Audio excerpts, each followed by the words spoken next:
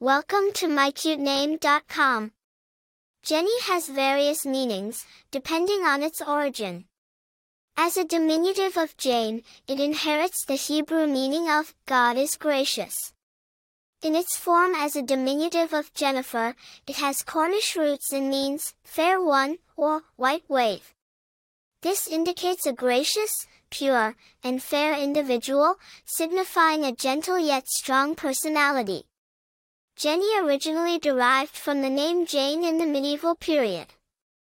Later on, it became a common nickname for Jennifer in the 20th century. Jane comes from the Hebrew name Johanna, meaning God is gracious, while Jennifer is a Cornish form of the Old Welsh name Gwenhwyfar, meaning fair one or white wave. The name Jenny has been widely used in English-speaking countries since the 19th century and continues to be popular to this day. Jenny has been a popular name for several famous figures and in various fields.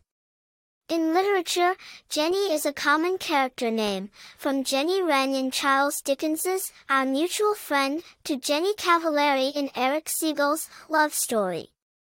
In music, Jenny from the Block is a hit song by Jennifer Lopez, who is often affectionately referred to as Jenny.